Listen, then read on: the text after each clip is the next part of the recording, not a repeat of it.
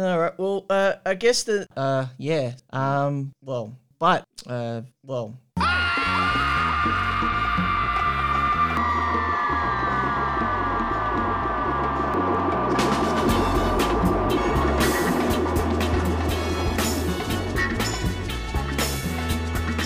Thorn in Your Side is a podcast recorded on the various lands of First Nations peoples, land that always was and always will be Aboriginal land.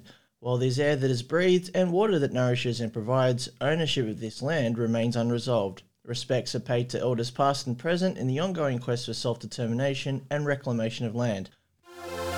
Thorn in your side, you know that's all you'll ever be.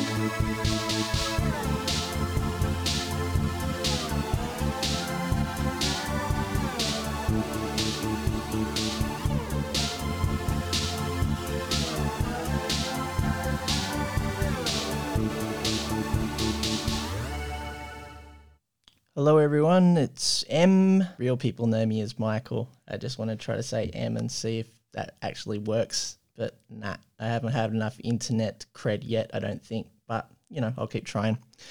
Welcome to Thorn in Your Side. It's a podcast that has intentions of being a weekly episodic arising, but I haven't been holding myself very true to that arrangement in the last couple of weeks because I've been attempting to juggle, my full-time job, a new job doing some platform work, and I'm also trying to knock off some further qualifications that are work-related. So I've been moaning and waxing on in previous episodes about knocking off postgrad studies and trying to get this one done, and it's like, oh, okay, this guy just seems to can't get enough of this study stuff.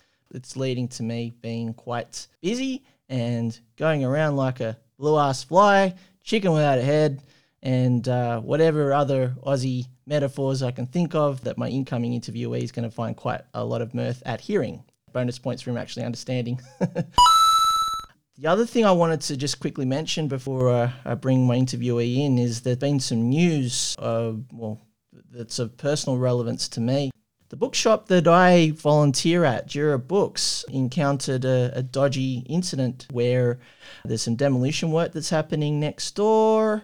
It's been found that the demolitionists are part of a contracting company that are what is termed as a Phoenix organisation. So on paper, they've only existed for 1 year, but in reality, they've probably had a variety of different names. They fuck up, they do something illegal, then they go to ground and they re-emerge as another name, hence rising as a phoenix, as it were. So in this latest drama with them, it appears that during their demolition work, they decided to want to punch a hole into the Jura Books. One bookshelf went flying. There was one volunteer present at the time when the bookshelf went flying. Fortunately, they were nowhere near at the time, so very, very, very lucky. Since that time, the shop has been closed. Not sure when it's going to be opened. The collective of volunteers are going to figure out just how much the state can assist with remedy, or we can do what has just been recently suggested to me, may or may not be the interviewee, where I eat 10 brand muffins, find myself a copious amount of butane, and meet and greet this individual with a nice present. I'll let the viewers or the listeners add two and two together to work out what that remedy entails.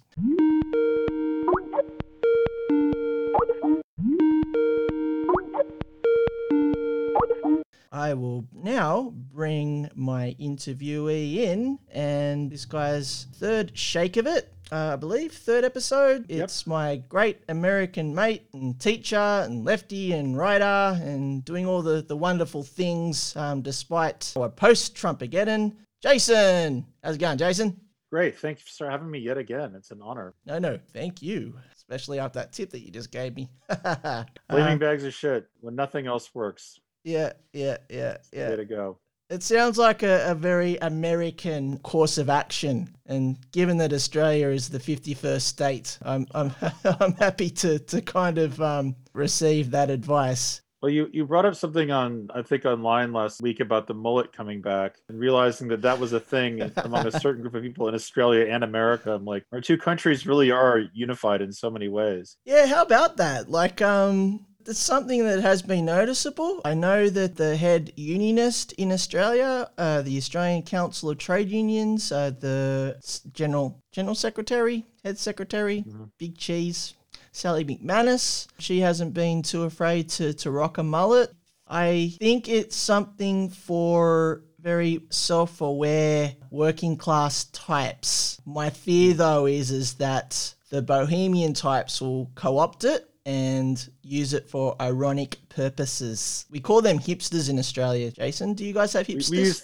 We use the same terminology in the States, yes. Okay, yeah. So if you send to find a few types in Greenwich Village rocking a mullet, then I think that project has failed, my sense. Yeah, I always thought of the mullet as something beyond that it was like so noxious to them that they wouldn't stoop to that level, and it would make me depressed if that's a line they would actually cross, like because in New York among the hipsters the man bun was a big thing for a while. I don't know if that was common in Australia. Yeah, we had the man bun, but that was a hipster thing, I think, within the domain of hipster middle class, which may not have had its progressive connotations.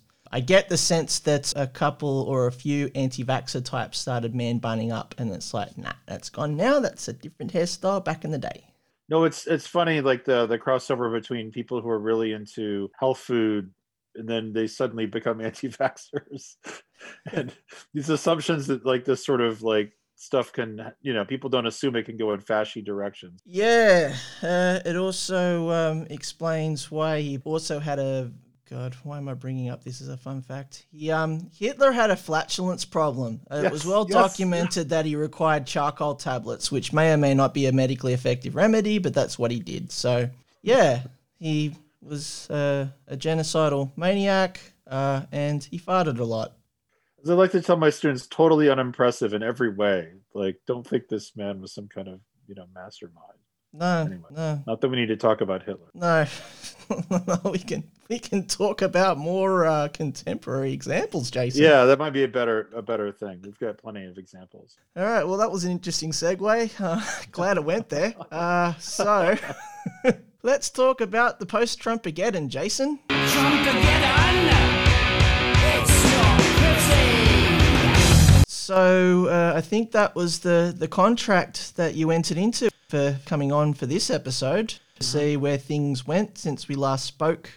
I know that we were anticipating an impeachment trial for Trump that happened post-presidency. So I get the sense there were elements within the current US political structure that kind of hoping that with Trump gone, it's all blown over.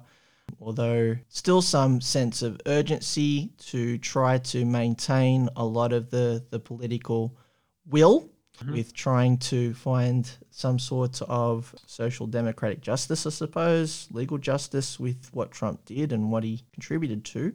But as we kind of found out, I think reality stepped in, the machine grinded away, and Trump did not get convicted, despite the fact that it definitely is, I think it's been, I guess, culturally accepted. What Trump did was bad and what he created was bad. Your thoughts, Jason? Yeah, I mean, it's sort of a thing we're going into it. Almost everyone said, well, look, we know the Republicans aren't going to go for this. And the fact that there were like 7 who did was kind of shocking. In some ways, it's like the most bipartisan impeachment vote there's ever been. But obviously it wasn't going to be enough. And I just think there's a lot of people who have this really weirdly misguided faith in the system. They've watched The West Wing too many times. They've watched too many Disney films, and they sort of think that bad will be punished, and that it'll just happen due to the decency of the system or something. And obviously that's not the case. You remember that movie Dave? Of course, yes. Yeah, the one where Kevin Kline did an impersonation of a president within the movie. Okay, so that's 23 million. Times 12 months. Okay, good. Unfortunately, money management's only going to get us halfway to our goal. In order to get the rest of the money, we're going to have to really start making some tough choices. So this is good. We're doing good. We're doing real good. We're on our way. Okay, let me just add that to the tally here. That'd be plus 47, 9. 5, carry the 1, makes $656 million, which means we can keep the program.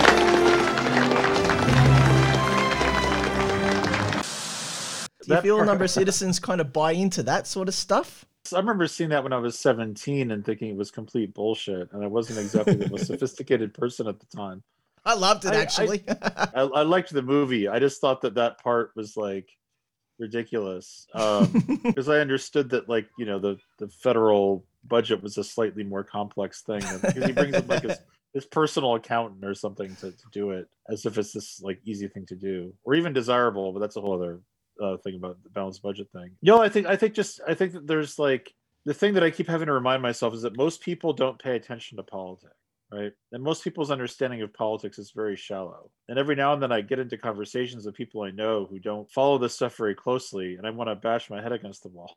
And then I remind myself that the only way you get political change is by talking to people who don't know a lot about politics. And I think for a lot of people, there's this assumption like, oh, we know he did bad. The majority of the country thought he should have been convicted. I think after a month of Biden being in office, it's really highlighted how insane the Trump years were. I think a lot of people in the middle have kind of realized, who were not that political, are sort of like, oh, wow, this is obviously a lot better. The last 4 years are really messed up, you know.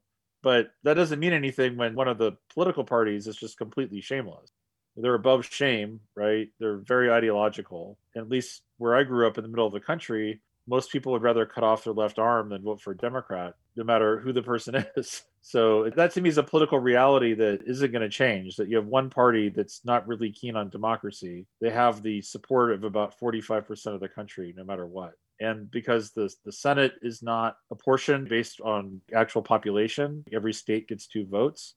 So the system is set up in a way that disproportionately gives power to that 45%. And my fear is that a lot of Democrats, including Joe Biden, don't understand that in that situation, you have to be a bit more radical in how you approach things. Which means we can keep the program.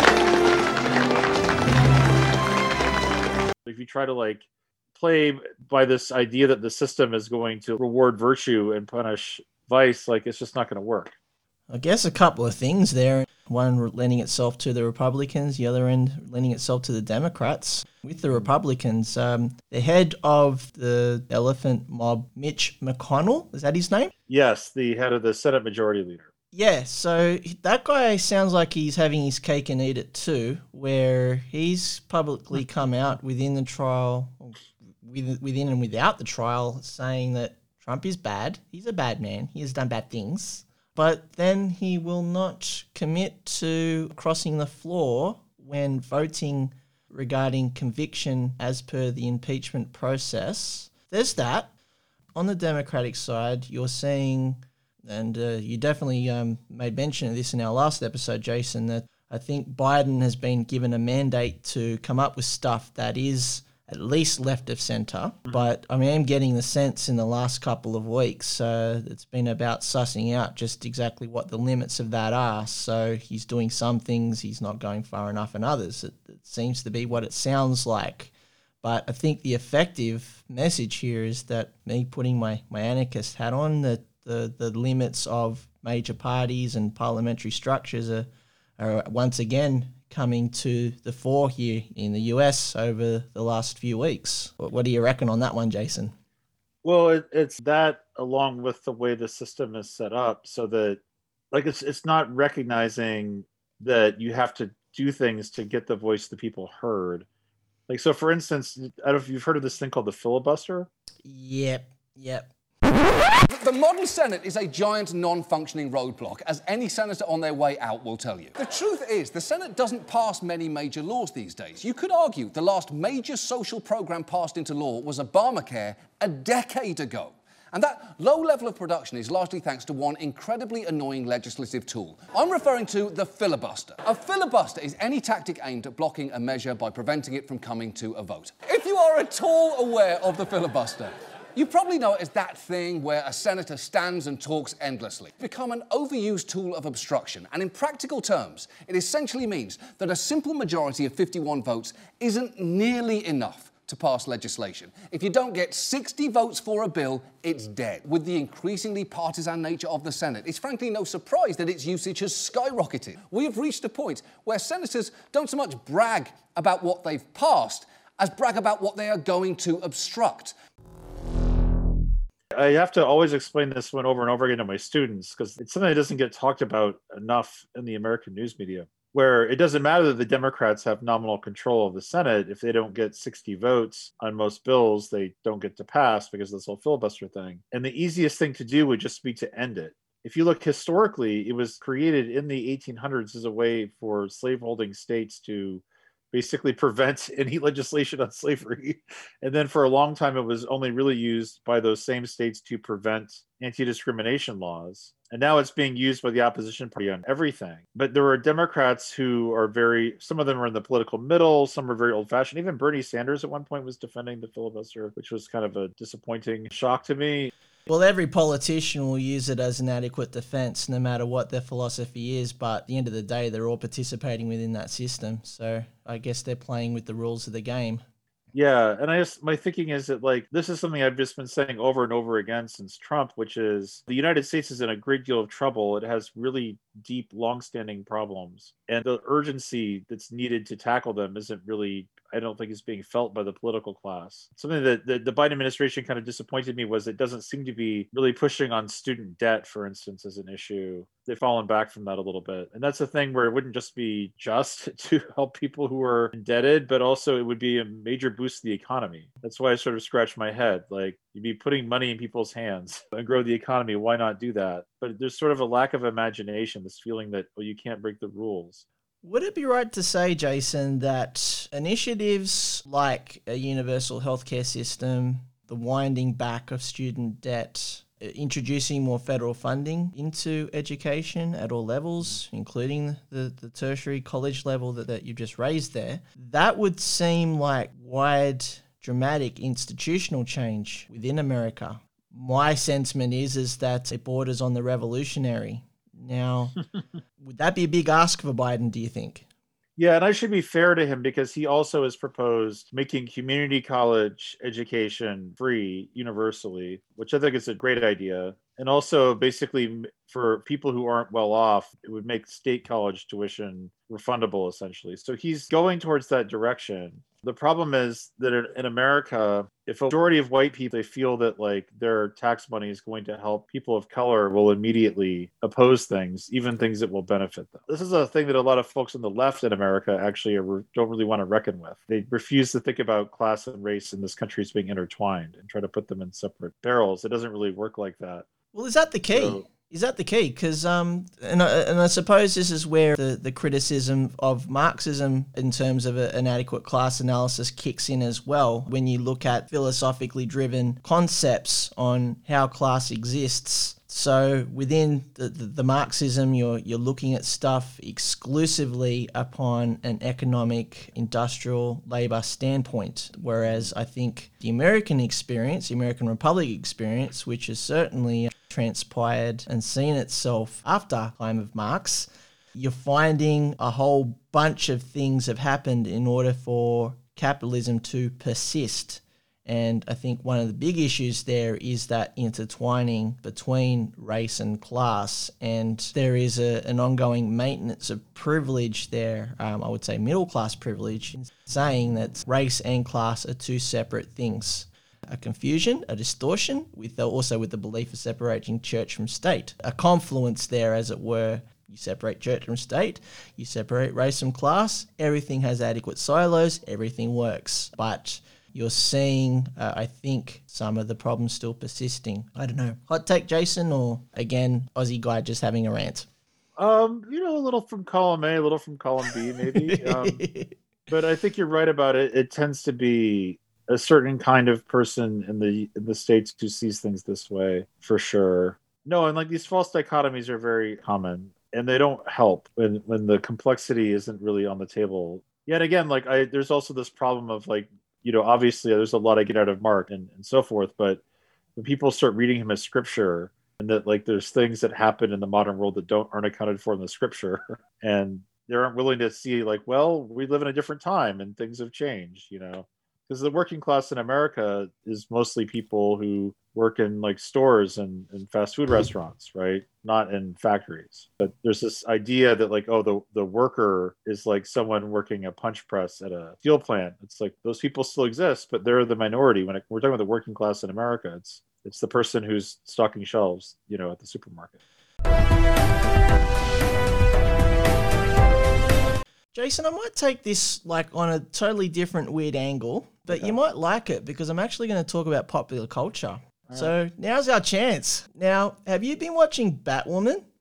I haven't, unfortunately. All right. I get behind on television, plus my children kind of control the TV, so it sort of hampers me a little bit. All right. Well, to bring you up to speed, the latest season of Batwoman, I guess for a bit of context for listeners out there, it's a superhero show that's been going on, I think, now for this is the second season. It's about a woman that's taken up the mantle of Batman after Batman Bruce Wayne has mysteriously disappeared. It lends itself a little bit to the comic book version of Batwoman, but in many ways it's a reinvention. So I find a lot of joy out of it because it really does explore a lot of progressive issues, despite the fact it's within the confines of cheesy pop culture. Oh, and maybe also the fact that in the first season, the lead playing Batwoman was an Aussie as well. I've got a lot of time for Ruby Rose. She's a pretty cool lady. Ironically enough, since that time, Ruby Rose, for personal reasons, decided to withdraw from the role. Rather than recasting or just canning the whole season, they've decided to just bring in a totally new character to assume the mantle. And for me, this is where it kind of gets interesting because I reckon it's a very contemporary example or a very contemporary commentary on where things are at. So the new Batwoman, again, identifies as lesbian, but she's black, she's an ex-con, she was framed, but she's definitely not ashamed to use all of the street criminal cred to be able to inform her vigilantism, and also has been quite outright in, the character has been quite outright in using her invisibility, social, economic invisibility as a strength, which kind of plays off the whole Batman thing about a rich, privileged white dude fighting crime and doing all that stuff. So there's been an inversion. But all of this is interesting because it seems to be a very pop cultural expression of what's happening right now. You think about Black Lives Matter. You think about suddenly all these voices coming out of the tree in America that weren't necessarily so apparent in past. To me, this character is awesome. Like, although it's within the confines of cheesy pop culture, suddenly this character just comes out of nowhere. Recasting, the show continues. Yeah, I just really like it. It works for me on so many levels. You sure as hell don't know anything about that symbol. Trust me, I know I'm not a symbol. Or a name, or a legacy. Exactly, so why do you think you're worthy of wearing it? Because I'm a number. I am the 327th baby of a black woman who died during childbirth that year. I'm a $20 a day check to a group home. I'm inmate 40757, serving 18 months for a crime I didn't commit. But I can live with all those numbers because to mama who adopted me, I was her number one. But it turns out she's just one of 250,000 murders in this country who have not seen justice.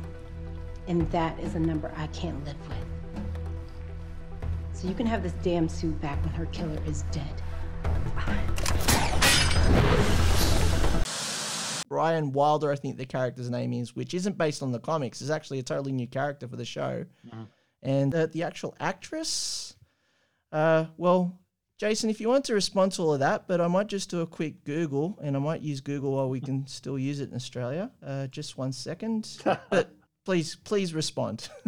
I'm a dork, so I read comic books, and I'm aware of Batwoman from the comics. I haven't seen the show. Yeah, but it's interesting what you're saying about the role of this character versus Bruce Wayne. This actually came up with my students recently, where I made a quiz that was like getting a review for a test, and I threw a bonus question at the end, which is, which character do you think I like more, Batman or Superman? And most of them guessed Batman when it was in fact Superman.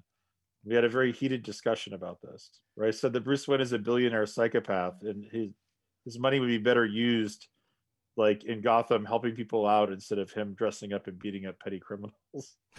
some of my students are very upset by this, and I'm saying, Superman is like, he's a hardworking immigrant from another planet who could rule the Earth, but he doesn't want to. He wants to serve other people. I'm like, to me, he's so virtuous, and they're like, he's boring. I'm like, he's not boring. We had to have a big fight about this. 'Cause I don't think Superman's boring, but I know people tend. And again, I really dorked out. I said, well, I read the comics, and if you read the comics, then because they just knew of movies. I thought all the Superman movies are lame. I'm like, okay, yes, there hasn't been a good one since Superman 2, and they came out 40 years ago. But yes. Have you come across a one-off alternate reality story called Red Sun? This is one that I've been dying to read.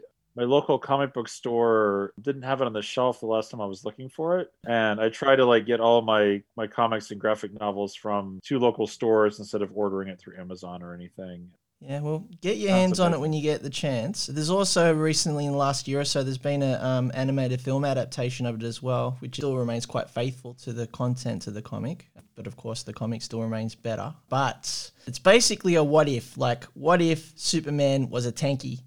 Yeah, I've heard this. He lands in the Soviet Union, right? Yeah, What's he the crash timeline, though? landed. He crash landed in farmland USSR instead of farmland America. That's what I'm so intrigued by this. But is it still 1938? So is it under Stalin where this happens? Yeah. So basically, it holds to the original timeline of when the Superman comic first started. So he basically kowtows with Stalin, becomes a puppet for Stalin, and then doesn't become a puppet for Stalin because then he realizes the limits of Stalinism. But rather than reform, Superman just becomes hyper Stalin. So yeah, if you want a good argument there, Jason, about Superman above Batman, that might be your subject matter. See, I should have brought that in with them. All I kept saying is the first Christopher Reeve movie is really great. You should watch it. And of course, me saying that to tell them to watch a movie from the 70s, I might as well be Grandpa Simpson at that point.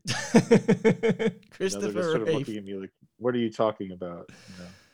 Yeah. I think that's taken me back a bit, that fellow. But the actress's name as the new Batman, their name is Javicia Leslie.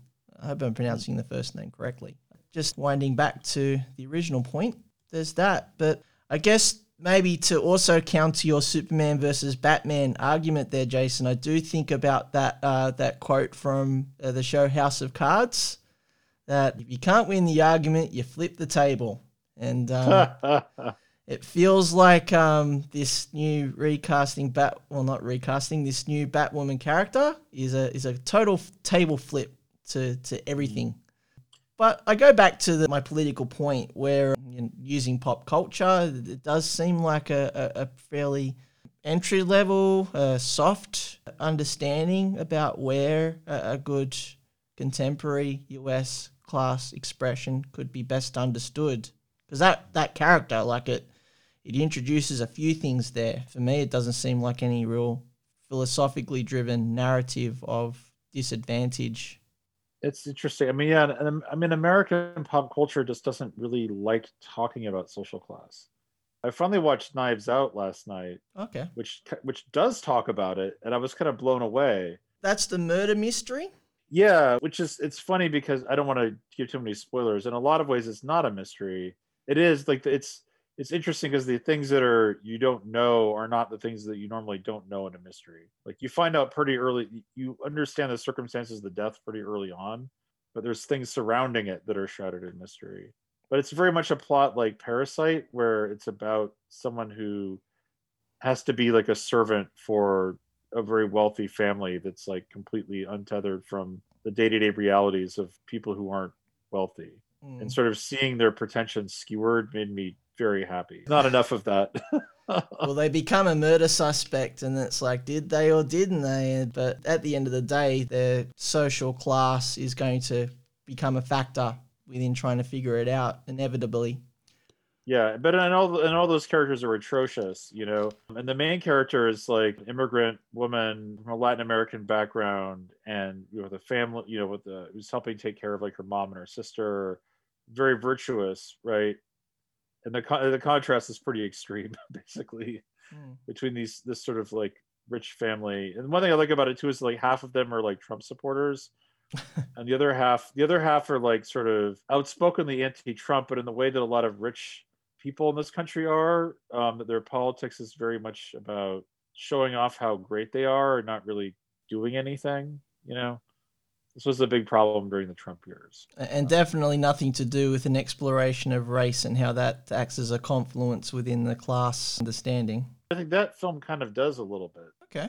It does acknowledge it more about immigration status, I think. But again, in America, that's also connected to race. Another interesting show that I've started watching, I don't know if you know about, Jason, is Lupin. Oh, loved that show, yes. That's when my wife and I both just ate up. Yeah, I've gone 2 or 3 episodes in, but I particularly like it because it's about the least likely demographic inheriting the role and using all of that to their advantage and being able to inherit the Lupin mantle as a result. Yeah, for all the listeners out there, Lupin is an institution in terms of French popular culture, character that's been around in fiction for about 100 years, white gentleman thief. It was all about, I think, well, Australians have larrikins. I think it's probably the closest thing you're going to get to a French larrikin, and a guy who sticks his finger up to authority by coming up with the heists. But the character has had a lot of interpretations and reincarnations over the years since. An interesting one involving an anime reconsideration of the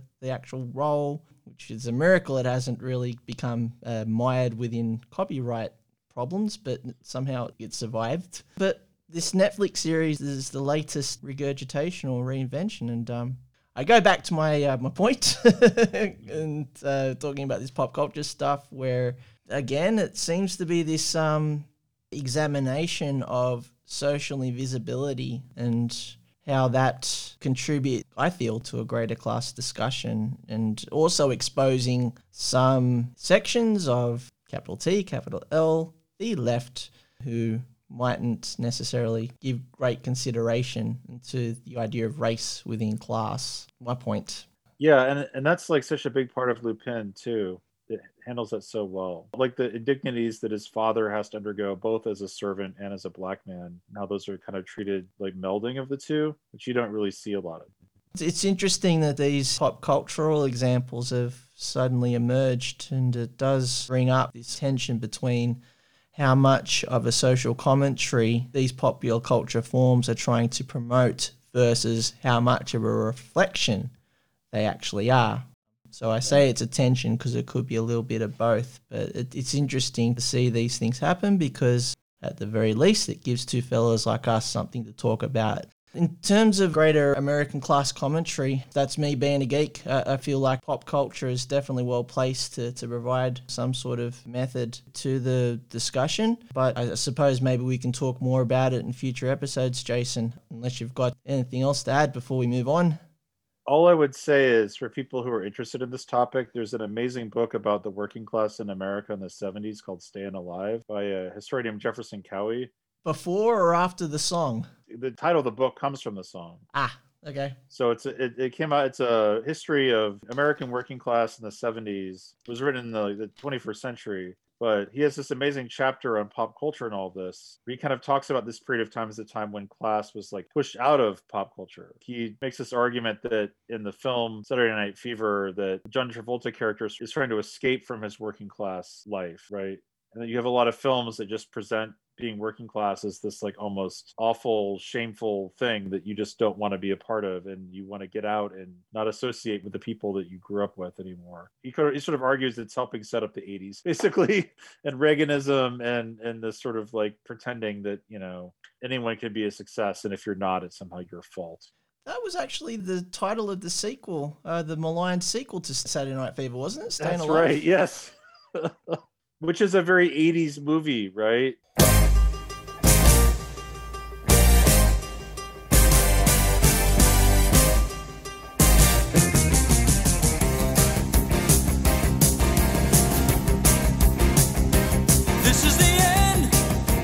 Sequels suck. The original is so 70s. It's very gritty and low lighting, and it deals with serious topics. And then, the 84 movie, it's like, Frank Stallone singing Far From Over and John Travolta in a headband dancing around. Yeah, being a frustrated creative middle class type.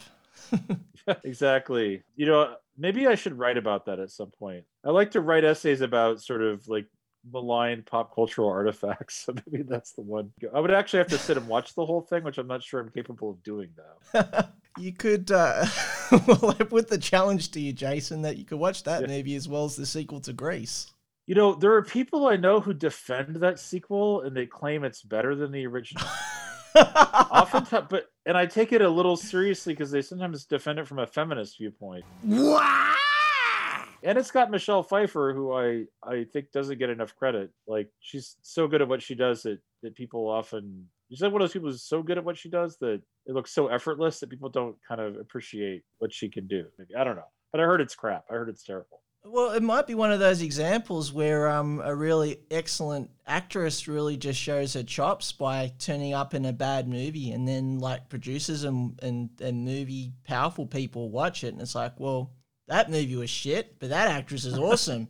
Let's get her. Yeah, I think she was in Scarface right after that. So yeah, like that kind of propelled her on the way up. Yeah. Okay. Well, there you go. There's a challenge for you, Jason. Nice. I'll accept the challenge. I'll try to give it a go. Excellent. All right. Well, you wrote the article, and maybe we do another episode on it afterwards. Well, I've already written something where I incorporate Rock and Roll High School and Over the Edge. So and Smokey and the Bandit, another piece. So I like writing. Ah. Okay. And the Warriors. Yeah. I also wrote...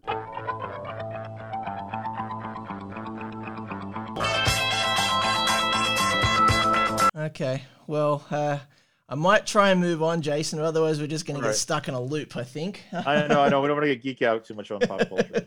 Bad idea.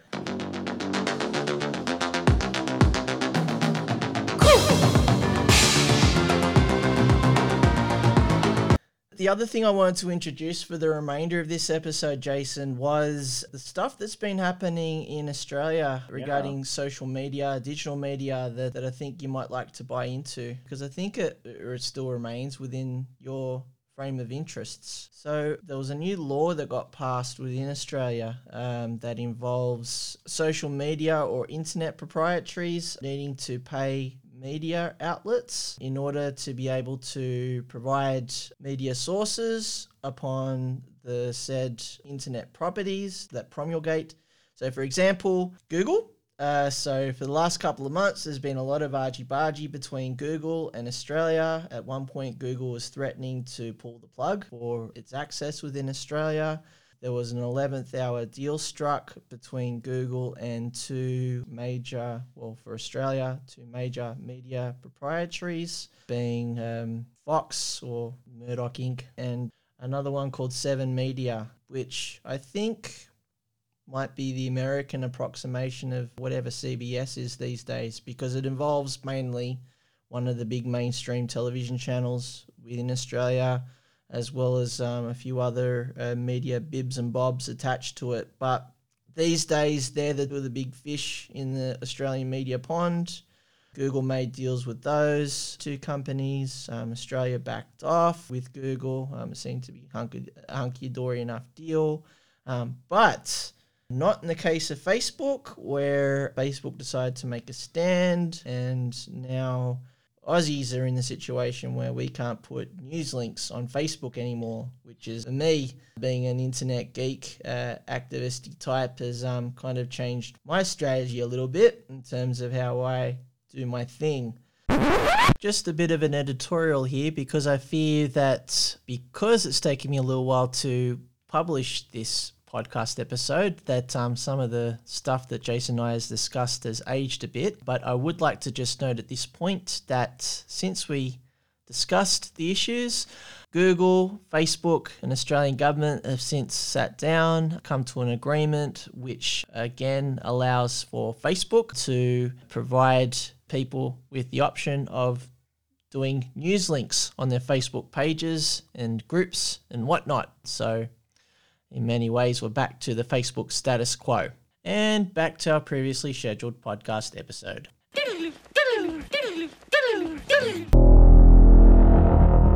So there's been that sort of stuff going on, and I mean, Jason, it's probably going to risk our conversation going to become a bit more Aussie-centric, but I do get the sense that there is a bit of an interest on your part regarding this development, I believe. Oh, yeah, very much, because currently in the States, a bunch of state-level attorneys general have been filing a lawsuit to say that Facebook's a monopoly. It needs to be broken up. So they're under the gun in a lot of places. I was shocked that it was a conservative government that was doing this. Then I realized it might have been at Murdoch's behest, and I thought, oh, okay.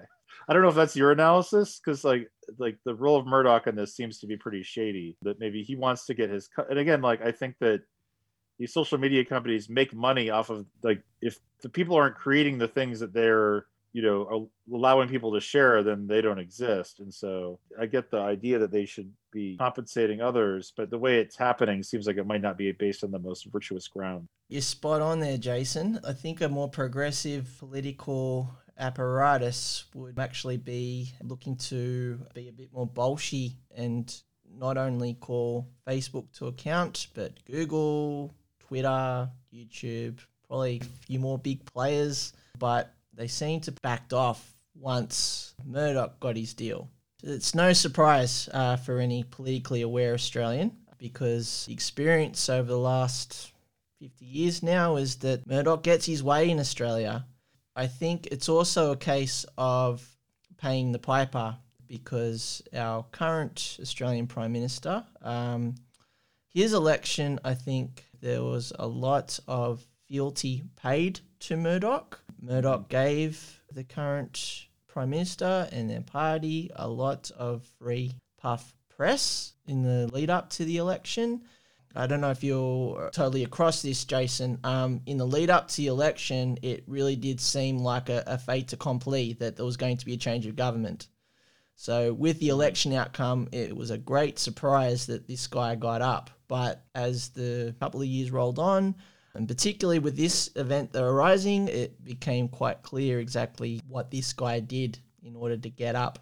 That's how it seems to be. Murdoch strikes the deal, government backs off, but again, that is really playing to form over the Australian political media landscape over the last 40 or 50 years. And what was also more perverse about it is that I can talk about it. We're in a podcast, freely talk about it. You're going to find this conversation very rare within the Australian mainstream, because if you do, if you're a career journo, there's a chance that your head gets cut off by having this kind of conversation in the mainstream.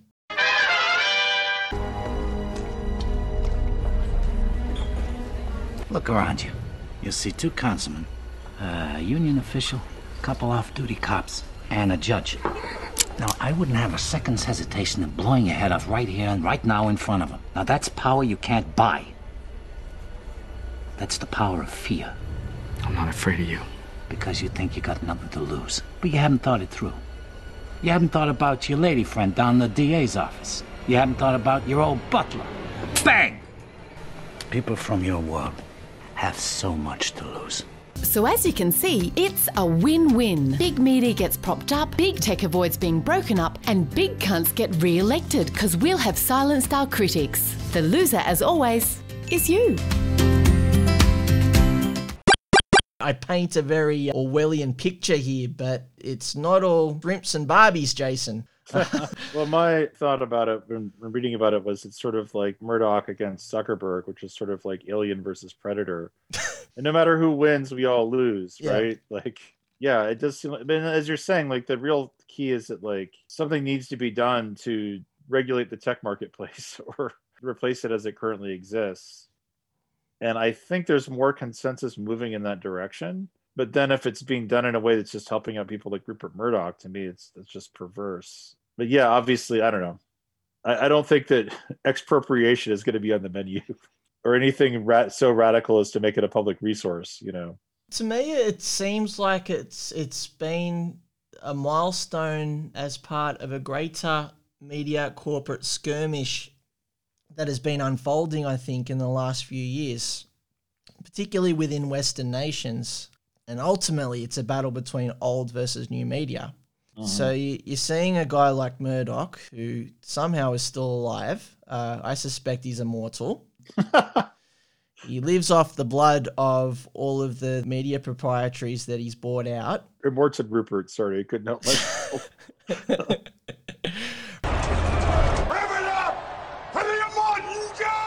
Mediocre. Yeah. The guy just won't die. And I think he's definitely set himself up for his heir apparent. I think the one that had some sort of progressive semblance, he's kind of pissed off. The other son has stuck around and he'll inherit everything, and I think he'll maintain the same conservative bastard mantra. This is about doing whatever it takes to be able to maintain one's marketplace, but it's becoming increasingly an anachronistic market position that Murdoch is assuming, because his head stake is print media. Mm-hmm. Print media is a dying medium, but he is doing what it takes to be able to preserve it. You know, he's lent himself to going into digital media, still using the same print media platform, and I think his angle has been to try to monetize and user pays everything as much as possible, and it sets himself up for conflict not only with consumers, which is an easy conflict for him because consumers are powerless, right? They're just going to buy papers, they're going to buy digital subscriptions, whatever. They'll buy into Fox, pay TV, whatever it is, you know. With a corporate, though, it's where there's going to be a clash. And you're seeing that with Facebook, where he has butt heads now with Mark Zuckerberg, and Zuckerberg's bit back. But it's boring to you and I, because this is two rich white dudes just basically having a pissing contest. But how does this play out? I don't know. It's like, but at the end of the day, I still kind of go back to my uneasiness about relying upon rich people to sort things out for the greater social public good. Yeah, I think you're absolutely right about that. And again, it just seems like, you know, again, the past 40 years of neoliberalism has just abdicated responsibility and just sort of accepted, oh, these are our overlords now. And, you know, just let them do what they want. It just drives me up the wall sometimes. I think about like how, you know, Amazon doesn't pay taxes in America on the federal level, really, you know, and that just happens year after year and nothing happens with that. You know, yeah, and the same thing here is just like as you say, like this thing that should be this important discussion about how do we have like how does our media system actually, you know, fair and open, just becomes a pissing contest between two billionaires.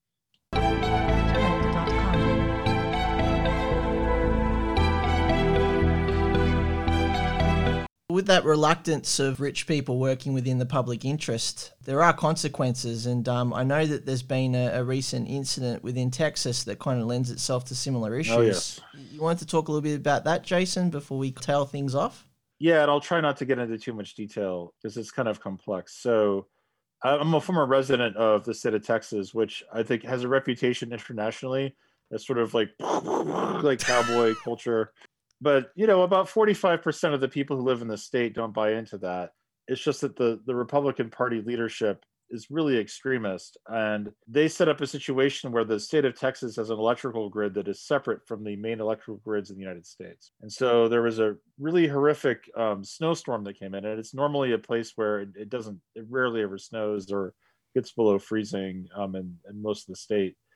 And they had like really low temperatures, and it caused rolling blackouts. And they call them rolling blackouts, but I have a relative who was without power for 2.5 days. That's not really a rolling blackout when it's freezing. Several people died because of this. And basically, the reason why Texas is not on the main electrical grid is that the energy industry, you know, runs the state, because the oil and natural gas industries are so huge there. They don't want to be regulated. So because Texas is not connected to the other grids, the federal government can't regulate it, because it has to move across state lines for it to be federal regulation, which is a dumb flaw in our outmoded constitution, which I don't have enough time to explain. So essentially, this means that you have a system set up now where they even set up people's power usage where they would be penalized for using more power during slack times. So there's going to be people who are going to be hit with hundreds or thousands of dollars of power bills for trying to heat their homes during the pandemic. and that there's an American football team called the Dallas Cowboys. They're pretty much reviled by anyone who doesn't live in Texas, and their owner. Oh, they're Americans' team, Jason. They're America's team. How dare you? Yes. Oh, okay. I will admit to being a Cowboys fan as a child, but I lived in a place without pro football because I was in the middle of Nebraska, and my best friend liked them, so I did too. And then once I became an adult, I gave that up. But their owner owns a natural gas company, and I just saw a thing where his accountant was saying, "Oh my gosh, we're going to make so much money off of this." So this system where people are literally dying because they can't heat their homes, and there are power company executives who are billionaires who are going to be making money off of them. And then the leadership of the state of Texas, believe it or not, blamed renewable energy. Wow! Because they said, the windmills stopped working because it was cold. But only stopped working because they weren't winterized. They weren't winterized because the power companies weren't regulated, right? As many people pointed out, there's cold parts of the country where the windmills still work because they actually prepared them for winter. It would seem that once again, Texas cronyism has watched the works here. Well, yes, and I'm glad you mentioned that because this is something that has really always bothered me, is that there's a narrative in America where it's like people talk about places that are politically corrupt. They usually talk about, it's implied to be cities in the Midwest and the Northeast. And this narrative has long associated immigrants and people of color as somehow being susceptible to political corruption. The thing is, if you look at the state of Texas, it's ridiculously corrupt. When I lived there, I was shocked that like pretty much everyone who was on a state university board had contributed money to the governor of the time's campaigns. Rick Perry was his name. So you could be a complete blathering idiot when it came to higher education, but if you gave Rick Perry enough money, you would get on the board of a university. Didn't they want to separate from your country at one point so they could maintain this tin pot scenario? There are people who say that kind of stuff, but they're a small minority. But literally, they did during the Civil War. They did separate during the Civil War. That's what I'm harking back to. Like when I lived in Texas, I will admit that I occasionally saw bumper stickers that said "secede" on it. I remember seeing that one day because I lived in like rural Texas, so this was like pretty rural East Texas, which is like very isolated and very conservative. And there were so few Democrats that I almost became a delegate to the state Democratic Party convention. Someone asked me, like, would you be a delegate? That's how few people there were who weren't Republicans. Anyway, it's a very minority opinion, but like there are conservative politicians who will get a lot of mileage out of this. Rick Perry even went on television to say, well, Texans would rather go without power than have to be regulated. It's like I think the people freezing in their cars because their homes aren't heated would probably prefer to have a heated home than for the power companies to get extra money. Yeah, I think Texas machismo only goes so far before you freeze your balls off. I like that turn of phrase. It's a good one. No, and it's sad and depressing because it's a place I lived in. It's very culturally diverse and interesting, but it's just run by like the biggest pieces of crap you could possibly imagine. And again, it's this syndrome where in a lot of America, there are people who would literally rather cut off their arm than vote for a Democrat. And in Texas, the only way you become a candidate in the Republican Party is to be as extreme as possible. So it's just another example of how the system is set up to like skew the outcomes. It gives people who are much further right than the center of the country like outsized power with these dynamics. I know looking back in our last episode, Jason, there was a prevailing thread that seemed to happen there, and you can agree or disagree with me in that the need seemed to be greater regulation rather than reliance upon the free market to prevail, because we're coming up with endless examples where it doesn't trickle down and the social good is not being respected or recognized. Here, I think we're coming up with similar examples, but it seems to hark to this need for public commons. We were talking about digital media and social media. What about an internet version of the public commons? At the moment, the closest thing we've got to it is something like Facebook, but it's not fulfilling its part of the bargain, which is all the more pressing considering we're still in pandemic times. But Facebook is the closest thing we've got to social commons. It's still within the thrall of private interests. There's the contradiction. We've also talked about the idea of a universal healthcare system, universal education system. Where does all of that come from? Is there a class interest for all of that? Is it a recognizable class interest? these are all the things that I surmise when having these kind of conversations. I am wondering if that's something to possibly conclude today, but again, thoughts, Jason? Well, those are some big questions. When I ask those questions to my students, I call that like the big money question, usually at the end of class. No, I've seen a lot of like very persuasive discussion about what you're saying, that the way forward is to go big. It's in the American context to say, like, instead of tinkering around the edges, we just need universal health care, right? And again, with energy, that was done in the rest of the country, and Texas decided they didn't want to. It's actually being done with the internet in some places. Like, there are programs, because like in a lot of rural areas that are isolated, they were having a hard time getting internet access. There are nonprofits that helped basically create like public internet, like a utility, and it's like massively successful. And it's to your point that's what we sort of need to. It's such an important thing. Our public sphere shouldn't be at the mercy of a corporation. I think it's just ridiculous. And again, I think that there's like the beginnings of that are happening. The sense of like, we don't benefit when like private hands have some of these things. But then in the American context, the problem is that there's this ideological thing where if you just say the government about anything, then people will just automatically react negatively. So, because again, you end up having to use government regulation as a mechanism, and then that's just like, oh, the government's trying to tell you what to think. And then people have no problem with like, the corporate media telling them what to think. That's a whole other thing. But like, I don't know. But I think that this is my frustration with a lot of the Democratic Party, is that there's this need to really go big and to really push the bigger picture of saying, like, we don't have to live like this. Like, we can have a society where people don't have thousands of dollars in debt, right? Because they got sick or they want to go to college. Other countries don't live like this. Like, we don't have to. We're like, this country has so much money. It's really ridiculous. But I don't know. Like, I want that case to be made. I think it could get somewhere, but I also think it's going to take time and a lot of organizing. I think a lot of folks on the left think there's just sort of some magic incantation you can say, like, oh, we're going to have this more equal society, and that people will say, oh, that sounds great, and do it. Because the labor union movement's been so crushed in this country, like, you don't have that force, which I think is so essential for all this stuff. There's a lot of organizing that needs to happen before any of that happens. But I have hope. Like, younger people in this country definitely are not enraptured by neoliberalism anymore. They're not into it. So that makes me happy, at least.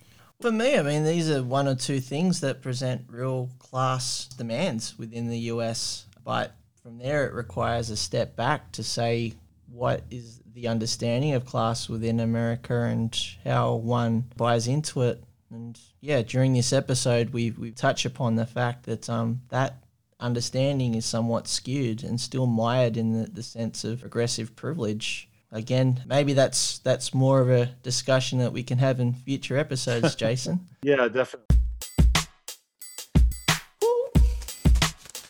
Yo.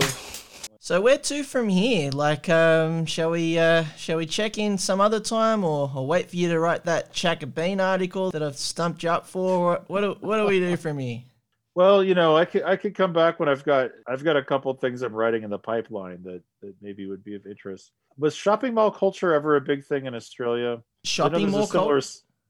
Yeah, there's a similar suburban sort of, history between the US and Australia that's shared, but well, I think the closest thing we have in Australia is probably what happens in Sydney and Melbourne, and to a lesser extent Brisbane, where there is suburban sprawl and therefore shopping malls. I would hazard to say that that within this last year or so, it's like people's big days out now are at the shopping mall, because it's very hard to get anywhere else these days and have holidays and whatnot. So I would say particularly in the last year or so, definitely there's the shopping mall thing going on in Australia. All right. Yeah, I'm writing something about what I call mallstalgia, because in America, so many of the malls have closed because, again, online shopping and other forms of commerce have overtaken them. Oh, but there's a lot of nostalgia people are having for this culture. Because basically what I found is that, like, people have nostalgia for a public space, even though it was privatized. Where you could just kind of go and be and see people. And now we don't even have that consumerized public space. It just doesn't even exist. People in this country just don't have places, even before the pandemic, where they would just go and see each other, and mix around together.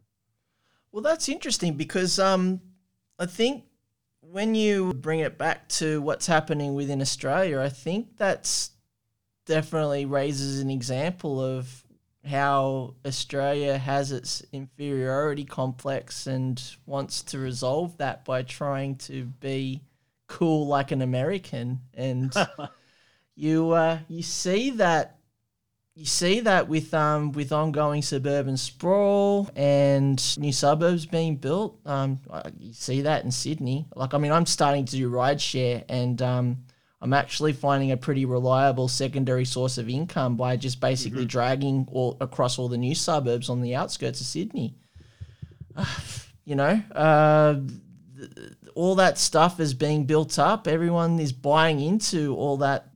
I don't know whether you want to call it nostalgia or Americanism. That's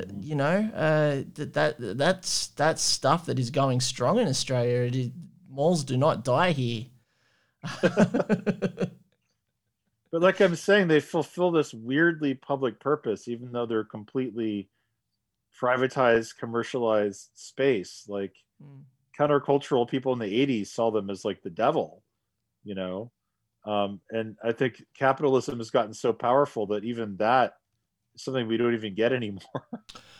I will add an extra thing in there, Jason, and maybe this could be an episode in itself. Okay. Within Sydney, where there is a very strong capitalist element is within property developers, and within New South Wales, and this also lends itself to donors to the current New South Wales government.